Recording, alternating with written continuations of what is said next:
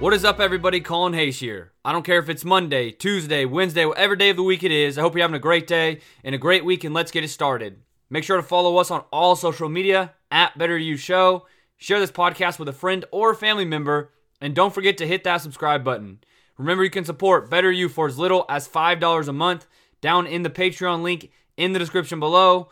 Also, don't forget to check out my personal finance and investing Twitter at Decade Investor. Also linked down in the description below, as well as some personal finance courses and books that I have.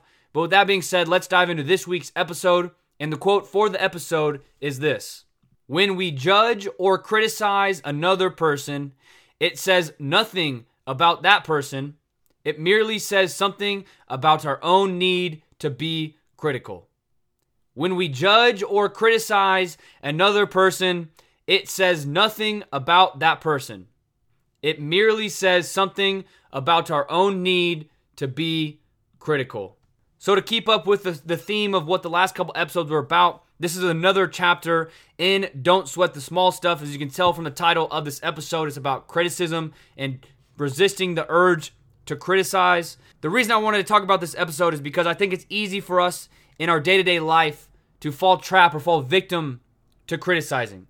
To saying, oh, we don't like this person or this thing because we want to criticize. And it's an easy trap to fall into, but we need to, on this journey of bettering ourselves, we need to resist as much as possible, resist the urge to criticize. The chapter goes like this: if you attend a gathering and listen to all the criticism that is typically levied against others, and then go home and consider how much good all that criticism actually does to make our world a better place, you'll probably come up with the same answer that I do.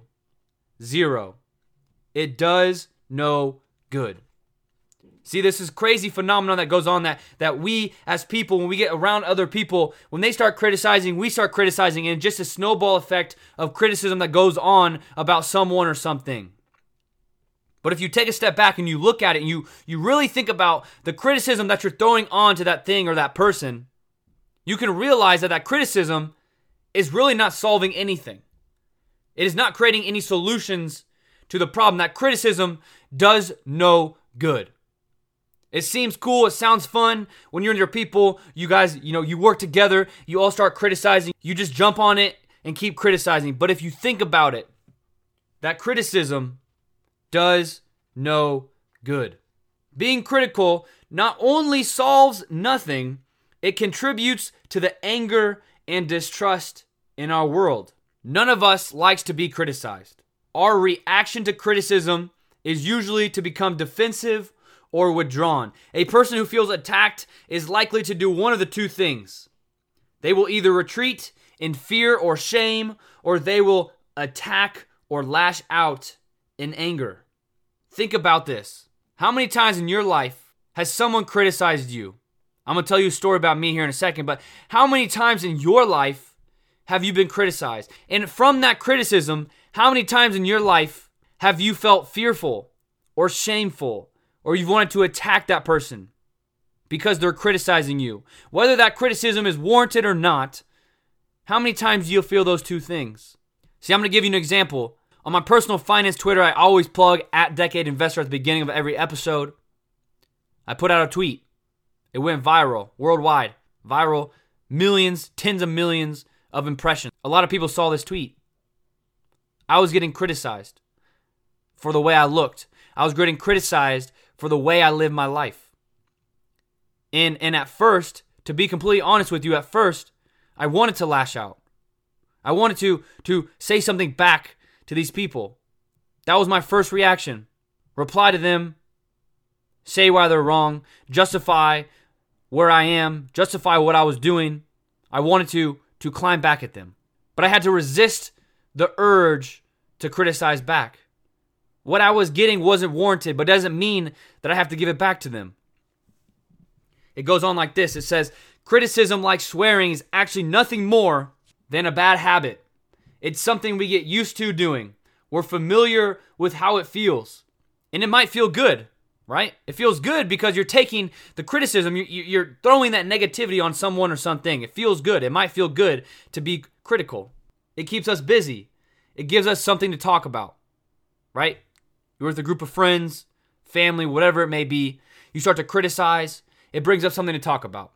Other people start criticizing. The conversation starts to flow based off of criticism.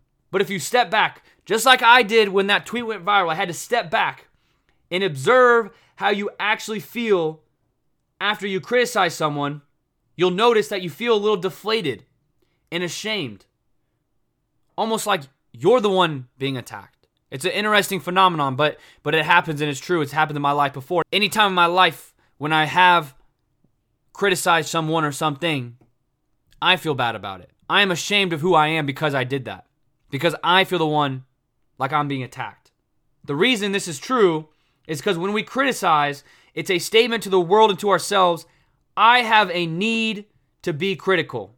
When you criticize, consistently criticize someone, something, what you are essentially doing is you're letting the people around you, one, they realize you're a bad energy because all you do is criticize. But number two, you're letting them know that no matter what goes on in my life, I'm always going to be critical.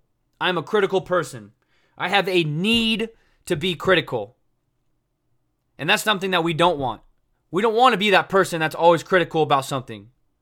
Because being critical solves zero problems. Being critical joins into the negativity that this world already has. Being critical joins into the negative energy that is brought on to certain people, warranted or not. The solution is to catch yourself in the act of being critical. Just like in my tweet, when I wanted to reply, wanted to hit tweet, wanted to reply, hit that button, send something back.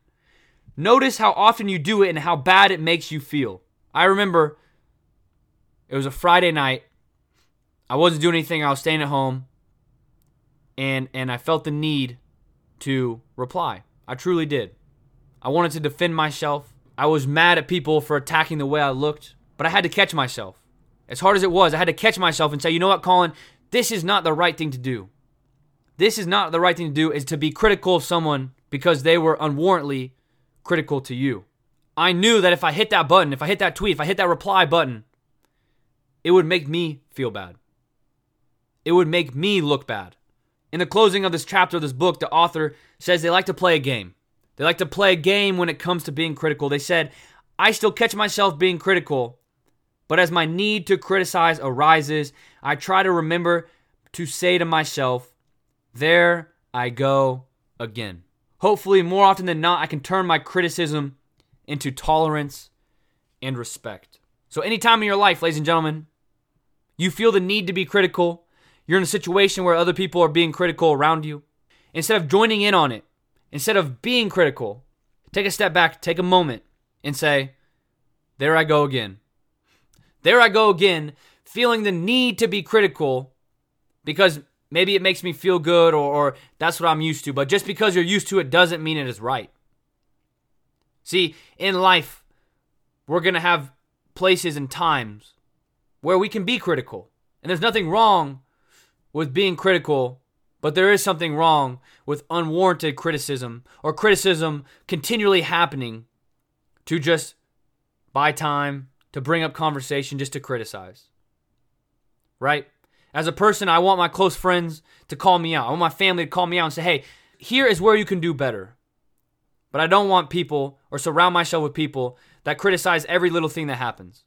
Oh, my food took too long to come out. Or the flight was delayed. Or that person honked at me. Whatever it may be. There's a fine line. And what I'm saying in this episode is we need to resist the urge of being critical about pretty much everything. Because it brings us no joy. It brings us no happiness in life. It does the opposite of better you. It worsens you. This is better you, not worse you. What we want to do in life is to move the needle of our life forward and bring others along with us. And to do that, we have to resist the urge to criticize. So thank you so much for listening to this episode. Thank you so much for being a part of this journey.